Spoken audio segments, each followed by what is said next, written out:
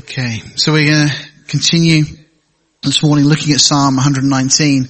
And as I said last week, this is a very special psalm to me personally, but I think anybody that's ever looked at this psalm, you can't help but fall in love with it.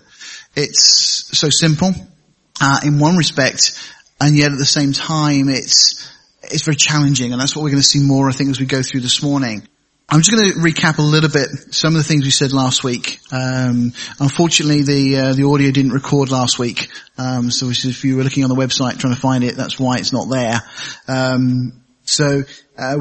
We are putting some, or I am putting some study notes together of the things that we're going through. So one of the things I just want to recap before we get into the study proper is the different words that are used in this psalm for the Word of God.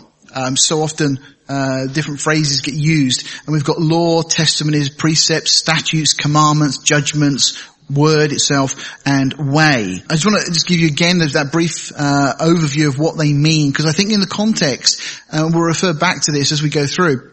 It's helpful to understand that there are some subtle differences between these things. So firstly, law, in the Hebrew that comes from a verb which means to direct or to guide. So it's principally what the law does, to direct us, to guide us. It's there for our protection, safety, to keep us from danger. I mean, we understand the law as like that today, don't we? The law isn't there to catch us out. The law is ultimately there to protect us, and to keep us safe. God's law is no different than that. We have the word testimonies. This is interesting because we see this quite frequently. It's one of those, it's very easy to kind of skip over but it means to bear witness. Now that speaks of the things that God has testified of. It's not us bearing witness, it's God who is bearing witness. I think this is really quite interesting because God can see the end from the beginning. God is outside of time.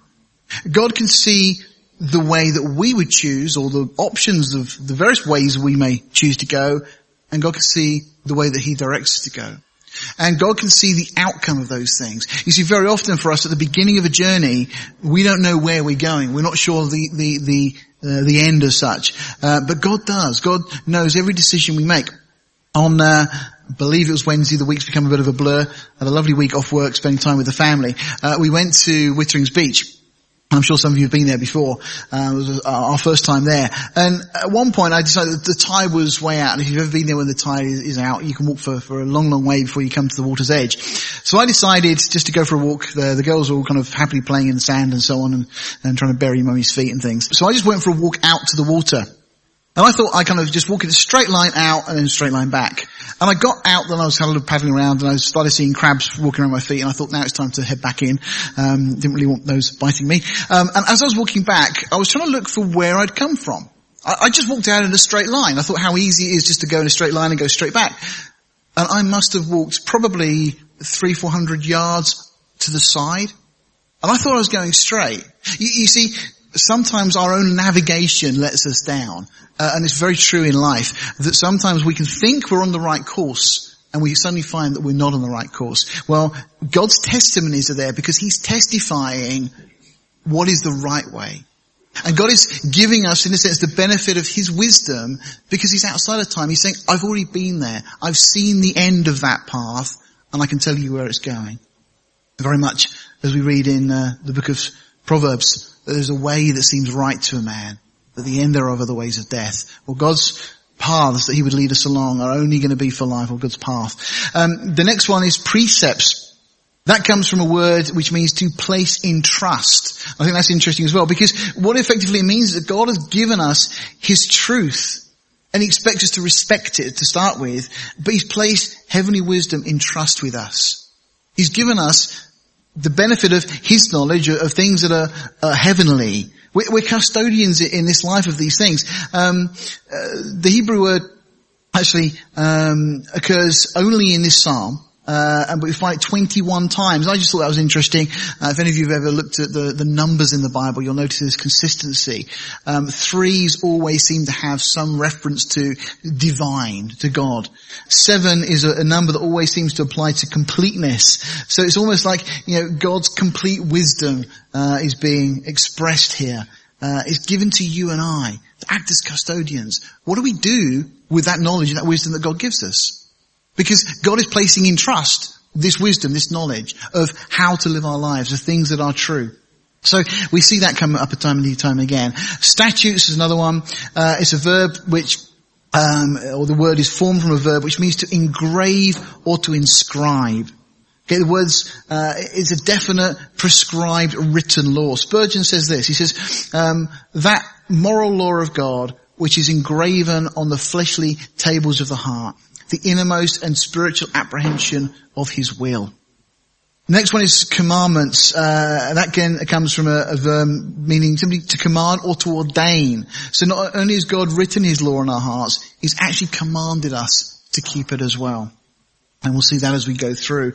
You know, God doesn't sit passively by and let us fumble through life making up our own rules and laws. He's given us definite instructions, and we are obligated because we are his creation. This is one of the big challenges of today, because the world would like us to believe that we are just a product of time and chance and evolution and so on, and there are no rules as such. Well, God did create. This world didn't come about by chance. And so we're accountable to God. This is one of the reasons people want to just reject the idea of God as creator, because if you can do away with the idea that God is creator, well then, who's in charge? You are. You know, and there is no higher power or authority. You know, and who's got the right to tell you anything? Because actually, we're all at various supposed stages of our own evolutionary growth, if you go by the world's standards. Well, of course, that's nonsense. There is a God. He's given us his laws. God is the one who's made the world and everything in it. And so we should expect that he's placed rules and laws. So we have his commandments. And of course, the refusal to obey that is very tragically seen with the situation in Genesis chapter 3 in the Garden of Eden. Judgments are another word that repeatedly occurs through the psalm, and it's signifying to govern or to judge, to determine, very much as we would use the word, no surprise there. But of course God is judge of all, and he has decreed. And his subjects again are duty bound to follow him. As we'll see a number of times through this, God is just in his judgments. You know, God never ever does anything that's unjust. He's not tyrannical in his judgment. A lot of people see God as this kind of tyrannical God who rules over everybody and dictates. That's not the way God is. You see, every one of God's judgments have come from a heart of love to us. We have the word, speaking of God's word, and of course in a connotative, in a general sense, it embraces God's revelation to man. All that God has revealed to man through his written word, through the spoken word, things that he's revealed to his prophets. But also, more specifically, we find it in certain things that God has said at certain times. So, both in a general sense and also a specific sense. And then finally, it actually only occurs twice, in verse 1 and in verse 37, is the term way specifically used as God's way.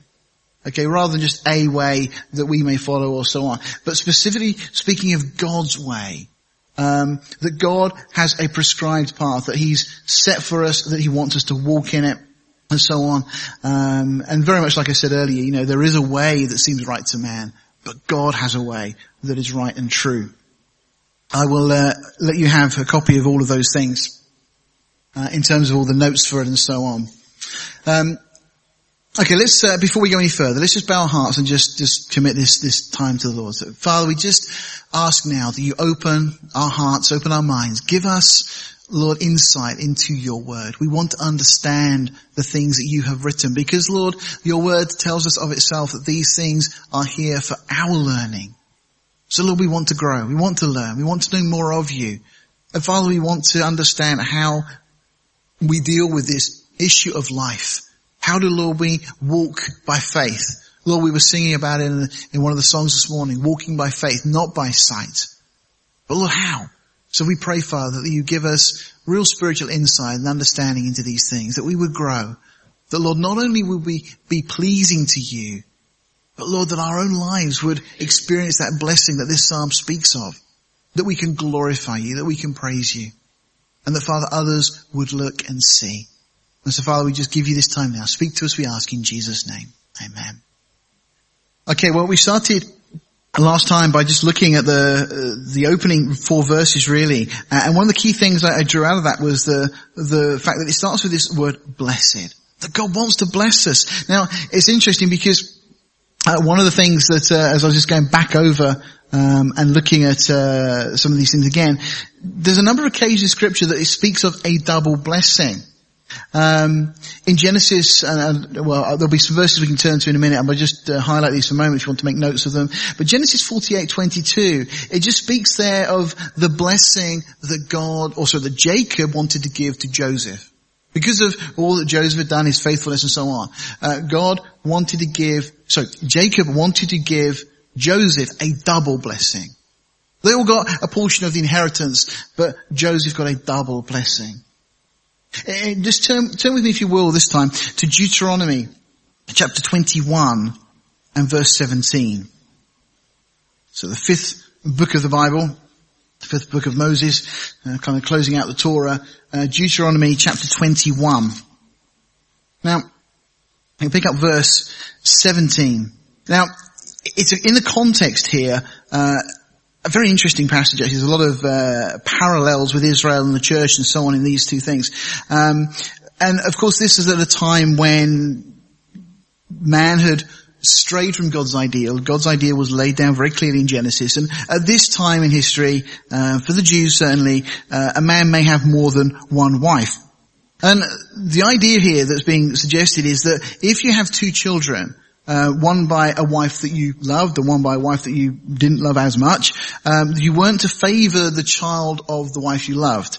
And if you read verse 17 with me, it says, "But he shall acknowledge the son of the hated for the firstborn by giving him a double portion of all that he has.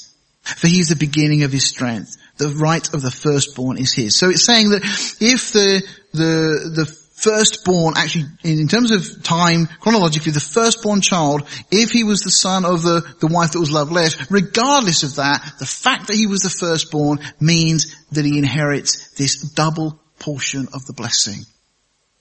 Now it's interesting because I'm sure you're familiar. If you want to turn there, you can. But in 1 John, we have a lovely scripture that really for us is just, well, if we read it and understand it, it's mind-blowing. Because it says, "Behold, what manner of love," this is 1 John chapter 3 verse 1. "Behold, what manner of love the Father has bestowed or showered or poured upon us, that we should be called the sons of God." Now I take issue with some of the modern versions on this one because they try to be gender neutral and try to be politically correct, and some of them will translate that child of God. And I know what they're doing and it's okay, but they miss the point. Because by saying son of God, you're saying the right of the one who is to inherit the double blessing. The moment you change that to child, you lose the impact of what that really means from a Jewish mindset. And, you know, whether, for ladies this morning, you want to have this portion of the son. You want God is giving you the right of the firstborn. It's not child, it is son. That's what the word is, in the Greek at this point. So understand that God has given us that double portion of blessing. And it's interesting because we have in this psalm, both verse 1 and verse 2, this double blessing that's given. Blessed, we start the psalm with, let me go back there. Blessed, and we're told, and the conditions are there, are the undefiled in the way who walk in the law of the Lord. And then again, blessed are they that keep his testimonies. So once again, this double portion. Now again, as I've said last week, the psalm really kind of encapsulates this walk of faith by the believer. And I think this is why for us it's going to be so helpful as we go through it. It really kind of states the objective and the goal of our lives, our walk as Christians, which really is, as Psalm 17:15, as David says there, is to be conformed to his likeness. That's the purpose of the Christian life. There's a great verse, some of you may have seen, I've finished some study notes I've been working on for a while. I've finally got them printed now. And they're drawn out of a passage in Hebrews chapter 6, verses 1 to 3. And it speaks there of a number of things, doctrinal things that we should understand, that we should get nailed down. And it says, so that we can go on to perfection. That's the purpose of the Christian life. It's really good. Doctrine is vitally important, but it's only the building block that we build from. It's a starting point. We should understand doctrine. We should understand details about judgment, about God's plan, about all the things that are coming. Those are important things to know. But the reason we know that is so that we can go on. It's like when you do a jigsaw. You do the framework first, don't you? You start with the edge pieces, kind of the flat edges, and then you start to build the picture in the middle. Well, Scripture is just like that. You start with the framework, get the doctrine sorted out, and then you start filling in the center and you start to see the picture. Well, the picture of Scripture is, of course, Jesus. And the more you start to understand, the more you see of Jesus as we study. So, David, again, says that he wanted to be transformed to the likeness of Jesus. And in Romans 12, verses 1 and 2, there Paul says that we should be transformed by the renewing of our minds. So that's the goal. That's where we're going. Doctrine and the details. And we just had a good time. I hope you were blessed and enjoyed going through Revelation. But Revelation's a book with a lot of details, isn't it? It's a lot of information, how this works, where this happens, and trying to understand chronologically where things fit in. But this is kind of the meat now. This is really where we need to be in our walk as Christians. To start looking at, okay, Lord, how does it impact my life? You know, when I leave here on a Sunday morning, am I any different than when I came in? When I go through the week, am I just like the people I work with, or am I different? If we've been born again, the Spirit of God indwells us. We've become the temples of the living God. And so we should be very, very different. Verses 1 to 4, as I kind of highlighted last week, I think set the standard. They set an impossible standard. You know, there's no way we can get to this kind of level. I want to just read to you, let me see if I can just find this comment. Yeah, this is by a man by the name of Charles Bridges, again just drawing from Charles Spurgeon's Treasury of David.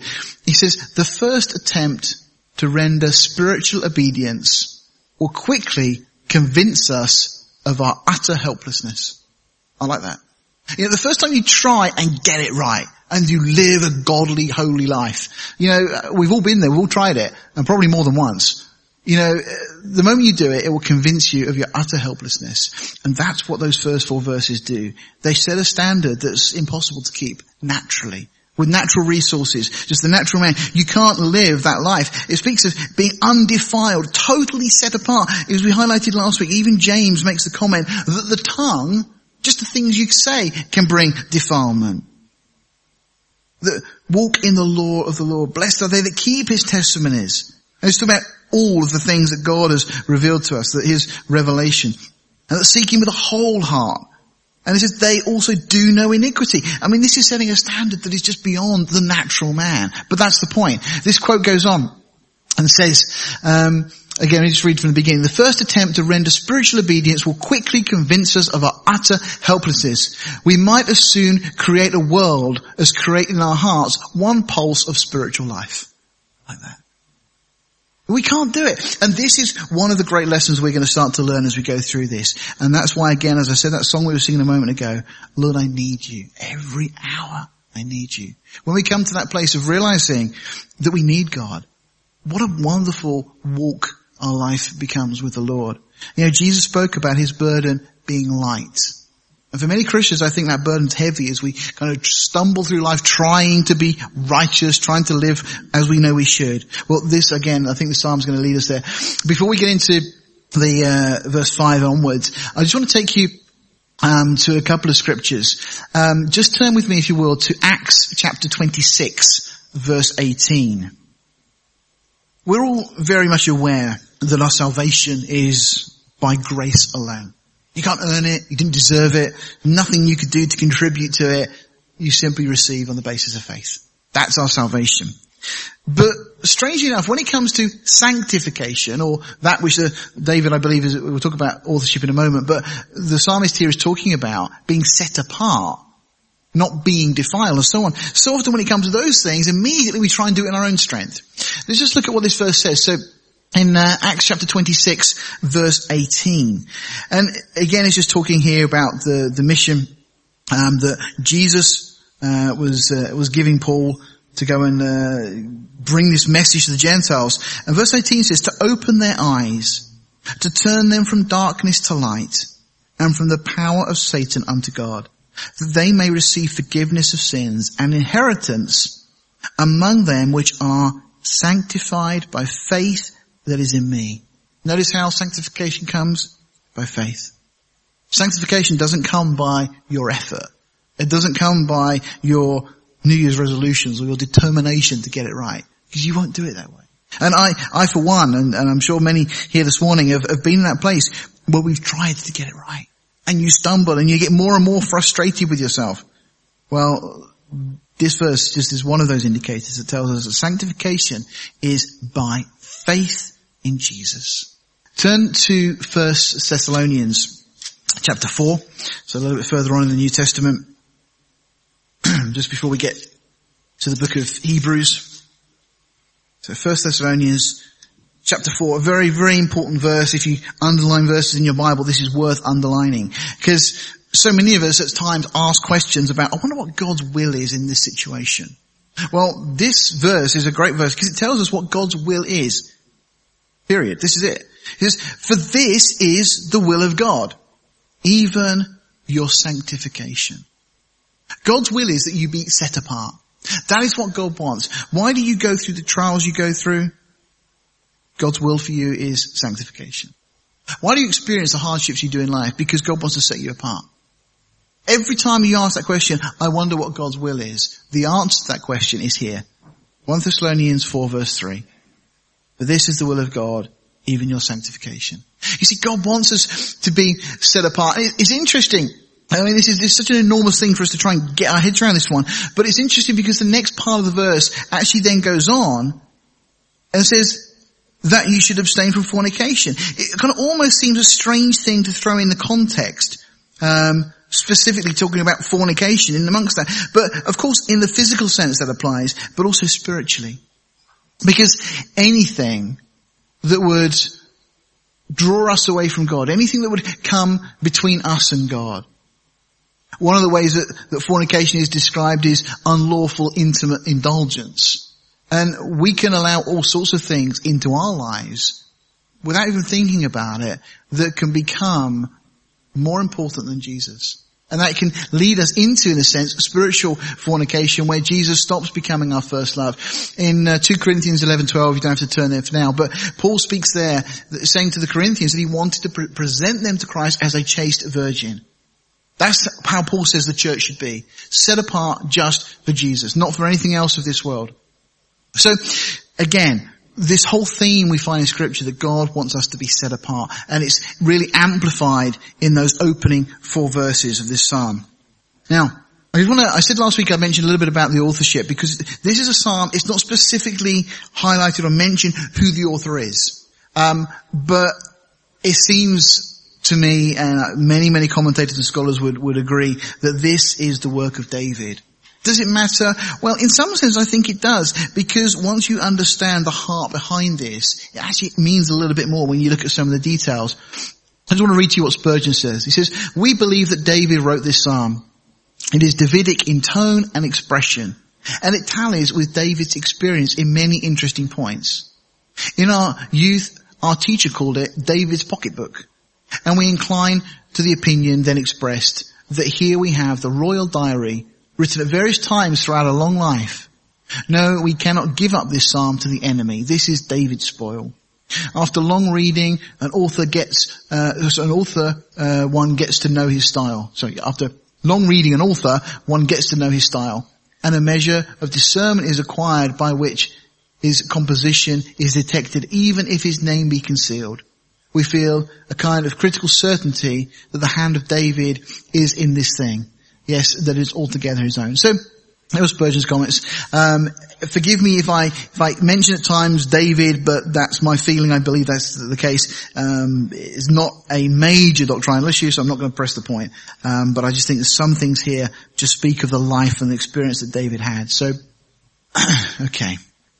So let's move on and go on to the next section of the verses. So we ended verse 4 with, thou hast commanded us to keep thy precepts diligently. And now it becomes very, very personal. It's kind of started to become more personal. It started very much in the third person, speaking about those who will be blessed. But now, David, the psalmist, whoever it is, says, verse 5, oh, that my ways were directed to keep thy statutes. You know, there's kind of an acknowledgement there that that's not the case. That my ways are not directed by God to keep his statutes. You know, wouldn't it be great if God forced our hand and made us live a righteous and holy life? To stop us ever stumbling and ever sinning. Wouldn't that be good in some ways? And yet God won't do that, because that would violate the free will and the free choice he's given each one of us. And also, it kind of makes love meaningless, doesn't it? You see, love is love because it comes from a heart that is willing and wanting to love and to give. If you force someone to love you, it means nothing. And if God were to force us, and as is being implied here, I don't think the psalmist is suggesting for a minute that this can happen. I think that's why it starts with that kind of pleading. Oh, that my ways were directed to keep thy statutes. If only that were the case. Because I don't know about you, but you've gone through days, I'm sure, where you've allowed things into your heart or your mind, feelings, emotions, or whatever else, and you thought, why? I just want to get back to that walk with God. And sometimes we can have great times together as we fellowship on Sunday mornings, or you go to a conference or whatever else, and then you want to stay in that spiritual place where everything seems so blessed, and suddenly you find yourself out of that zone. And it's like, if only God would just engineer circumstances so that this is always where I live my life. And that's, I think, very much what is being said here. I want to just read to you a comment of Spurgeon again. He says, this verse is a sigh of regret, because the psalmist feels that he has not kept the precepts diligently. It's a cry of weakness, appealing for help to one who can aid. It is a request of bewilderment from one who has lost his way and would fain be directed in it. And it is a petition of faith from one who loves God and trusts in him for grace. One would hardly have expected a prayer for direction. Rather, should we have looked for a petition for enabling? What Spurgeon is saying there is that, it's strange almost that the psalmist here is saying, that my ways are directed. Surely we can direct ourselves. Surely what we need is the ability to keep his statutes. Not directed toward the statutes in the first place. But then he goes on and says, he says, can we not direct ourselves? What if we cannot row? Can we steer? The psalmist herein confesses that even for the smallest part of his duty, he felt unable without grace. He longed for the Lord to influence his will, as well as to strengthen his hands. We want a rod to point out the way as much as a staff to support us in it.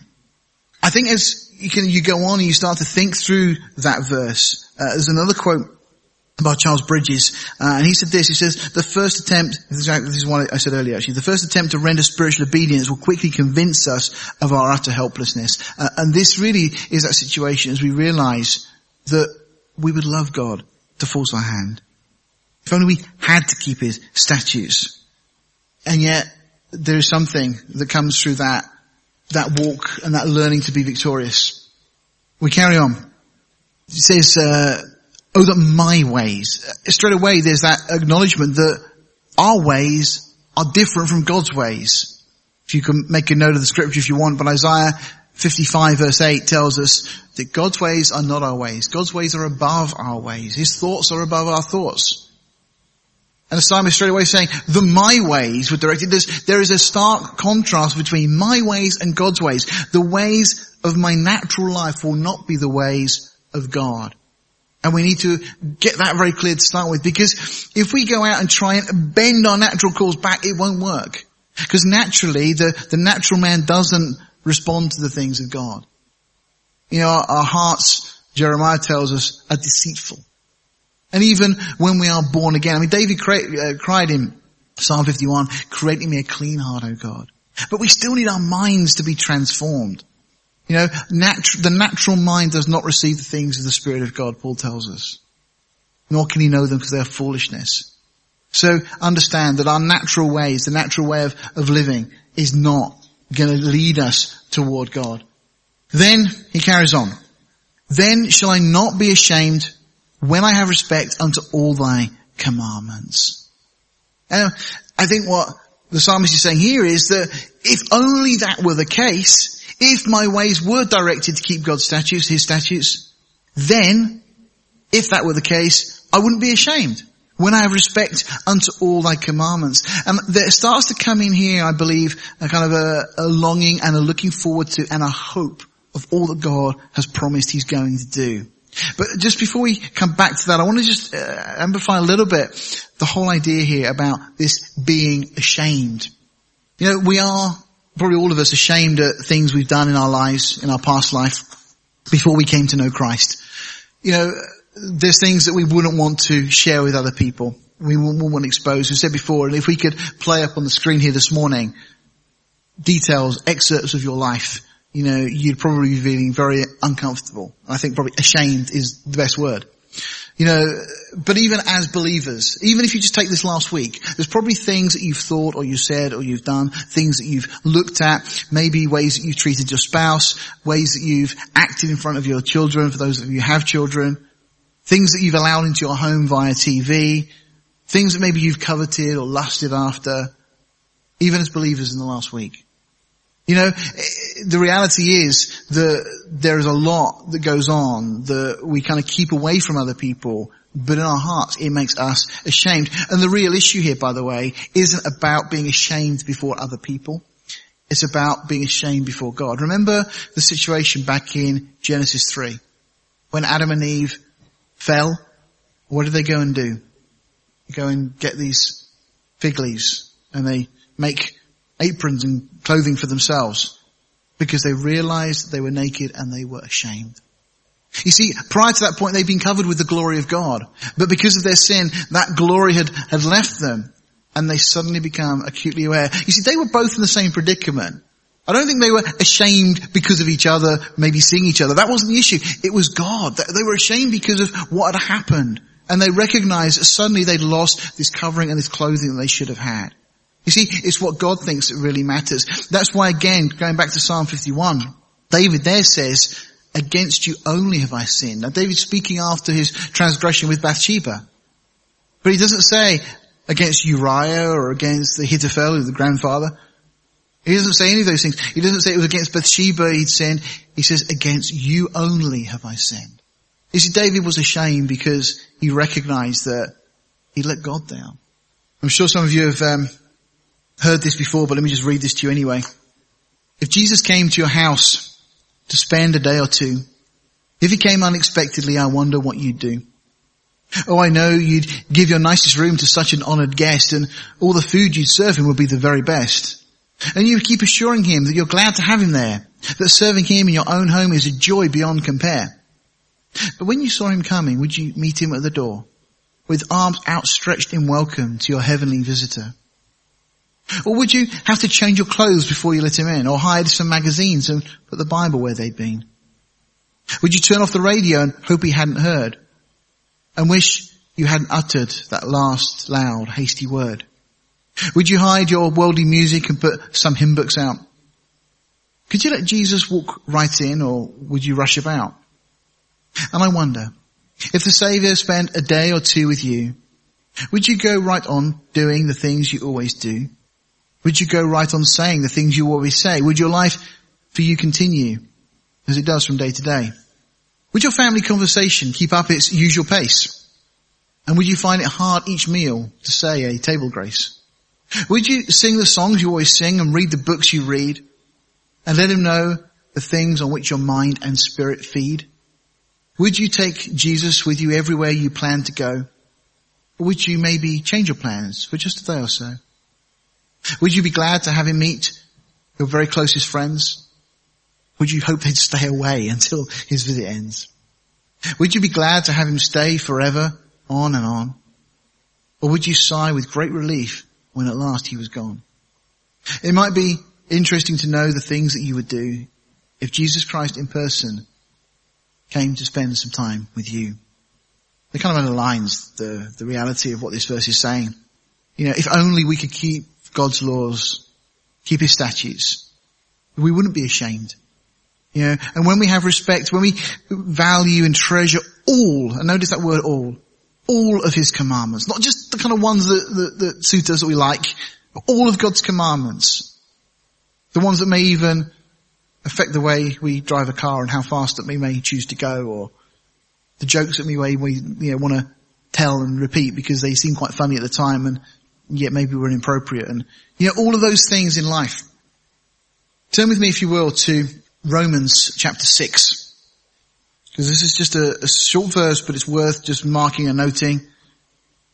Romans chapter 6, and we're going to go to verse 21, but while you're looking at that, let me just tell you, in Proverbs 28 verse 1, it says, the wicked flee when no man pursues.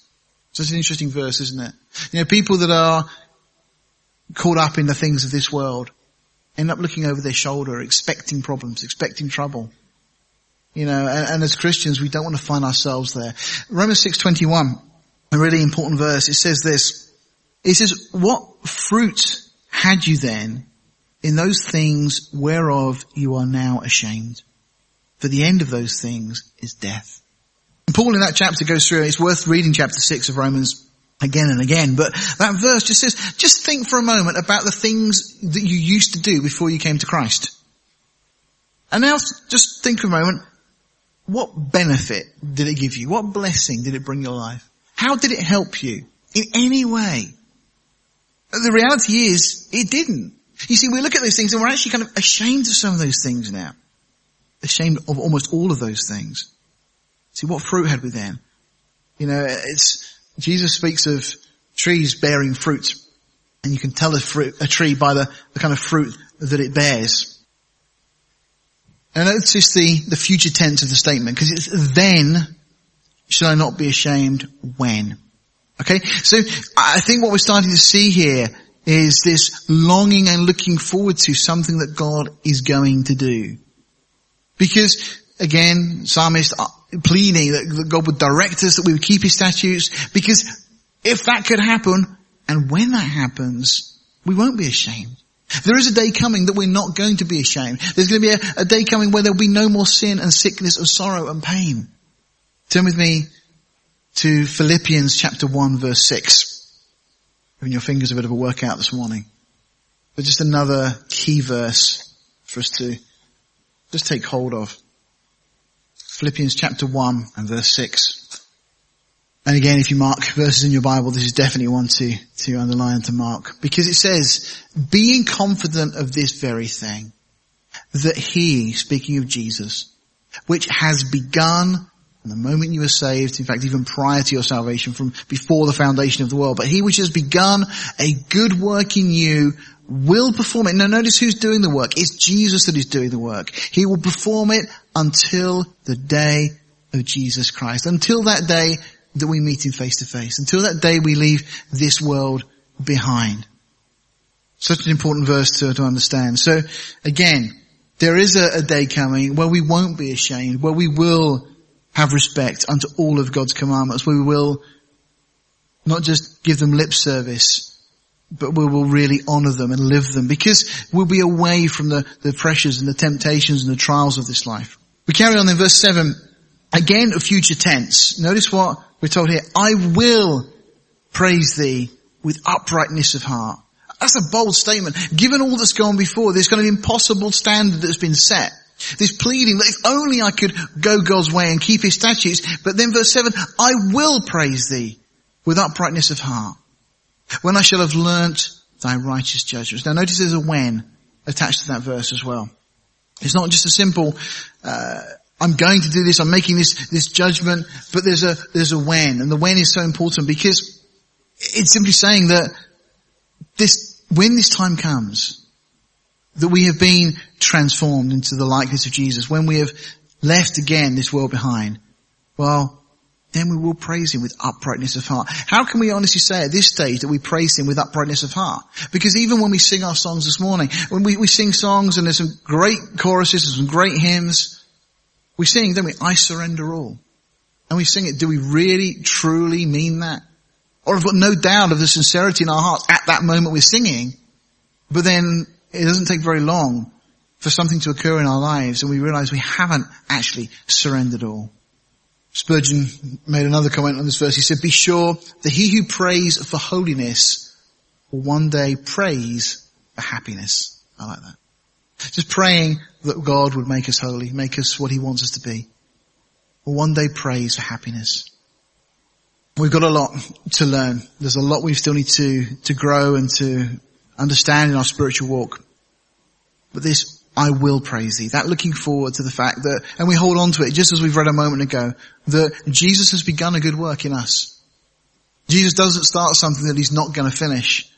And if this morning you know Jesus as your Lord and Saviour, he has begun that work in you and he will not give up. So verse 8 to conclude this morning. Again, notice there's an I will. This determination. I will keep thy statutes. Now this isn't that kind of New Year's resolution kind of commitment type thing of I'm going to do my best here, because I think already the psalmist has realized that that doesn't work. Because he's already said, verse 5, oh, that my ways were directed to keep thy statutes. He says, I will keep thy statutes. Well, how can that be said then? Is there not a contradiction there? Well, no, because it's looking forward once again to that time. It's that future tense. You know, we've got this long journey ahead of us. But we've got this hope that we will be transformed into his likeness. You know, as we're told in 1 Corinthians 15, this mortality will put on immortality. These corrupt bodies will be given away and we'll get these new bodies that are fit for eternity. And then we will praise and keep his judgments and statutes. They will be engraved on our hearts as well as on our minds.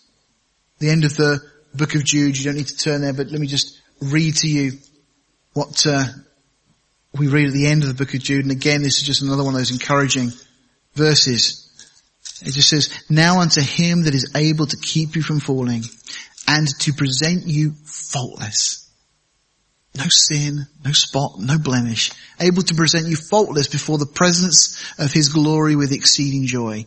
To the only wise God our Saviour be glory, majesty, dominion and power, both now and forever. Amen. That's how Jude concludes his book. So again, I will keep thy statutes, and then notice how it ends here. Oh, forsake me not utterly, which is exactly what we deserve. We deserve to be forsaken. We don't deserve God's blessings. We didn't deserve salvation in the first place, and we don't deserve sanctification. It is all a work of his grace. But because he loves us, he calls us. And because he loves us, he has begun that work. He will continue that work. And God will transform us. So now we're set up to start looking at the how-to. Because what we've seen is the standard has been set. The reality that one day we will be there. That one day we will be transformed. That this world will be gone. I mean, people talk about the 3 tenses of salvation. Let me just clarify. We have been saved from the penalty of sin. Okay? That was done at the cross. We are being saved from the power of sin. That's the work of sanctification. And we will be saved, future tense, from the presence of sin. Let me give you that one more time. We have been saved from the penalty of sin. We are being saved from the power of sin as the Lord works in us, that process of sanctification. And that's what this study is going on to look at. And finally, we will be saved, future tense, from the presence of sin itself. And the first part really is speaking about God's standard. The second part is speaking about that future tense that we will be saved from the very presence of sin itself. And then, what a joy that we won't be ashamed. Just, there's some, the negatives in some of the way that's written here for us, but spin that around, because verse 6, there's going to come a day that we will not be ashamed at all. There'll be nothing to censor, and we will have respect unto all his commandments. We will praise Jesus with uprightness of heart, when we will have learned his righteous judgments. And there's coming a day that we will keep his statutes. Saints, that's something to take comfort in. Because again, it is not you that is doing this work, it is Jesus that is doing this work in you. We just need to be willing to live and do that work. When we come back again next week, we're going to pick up. I encourage you this week to read the next 8 verses.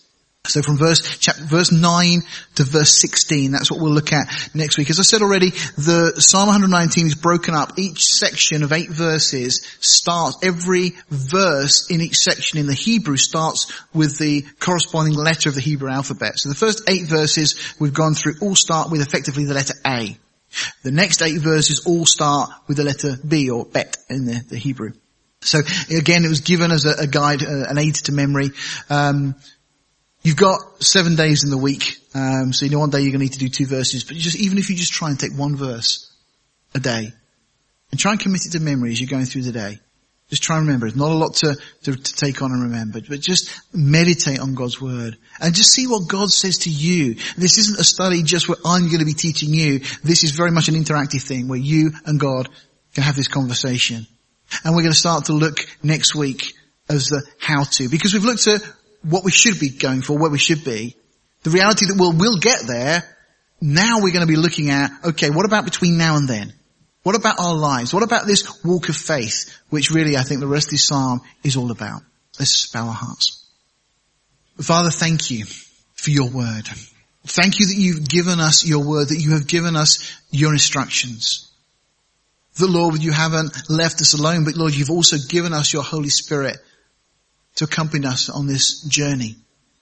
And Lord, as we continue to grow in knowledge and in grace, Lord, help us to be transformed by the renewing of our minds. Lord, help us to learn to fellowship with you.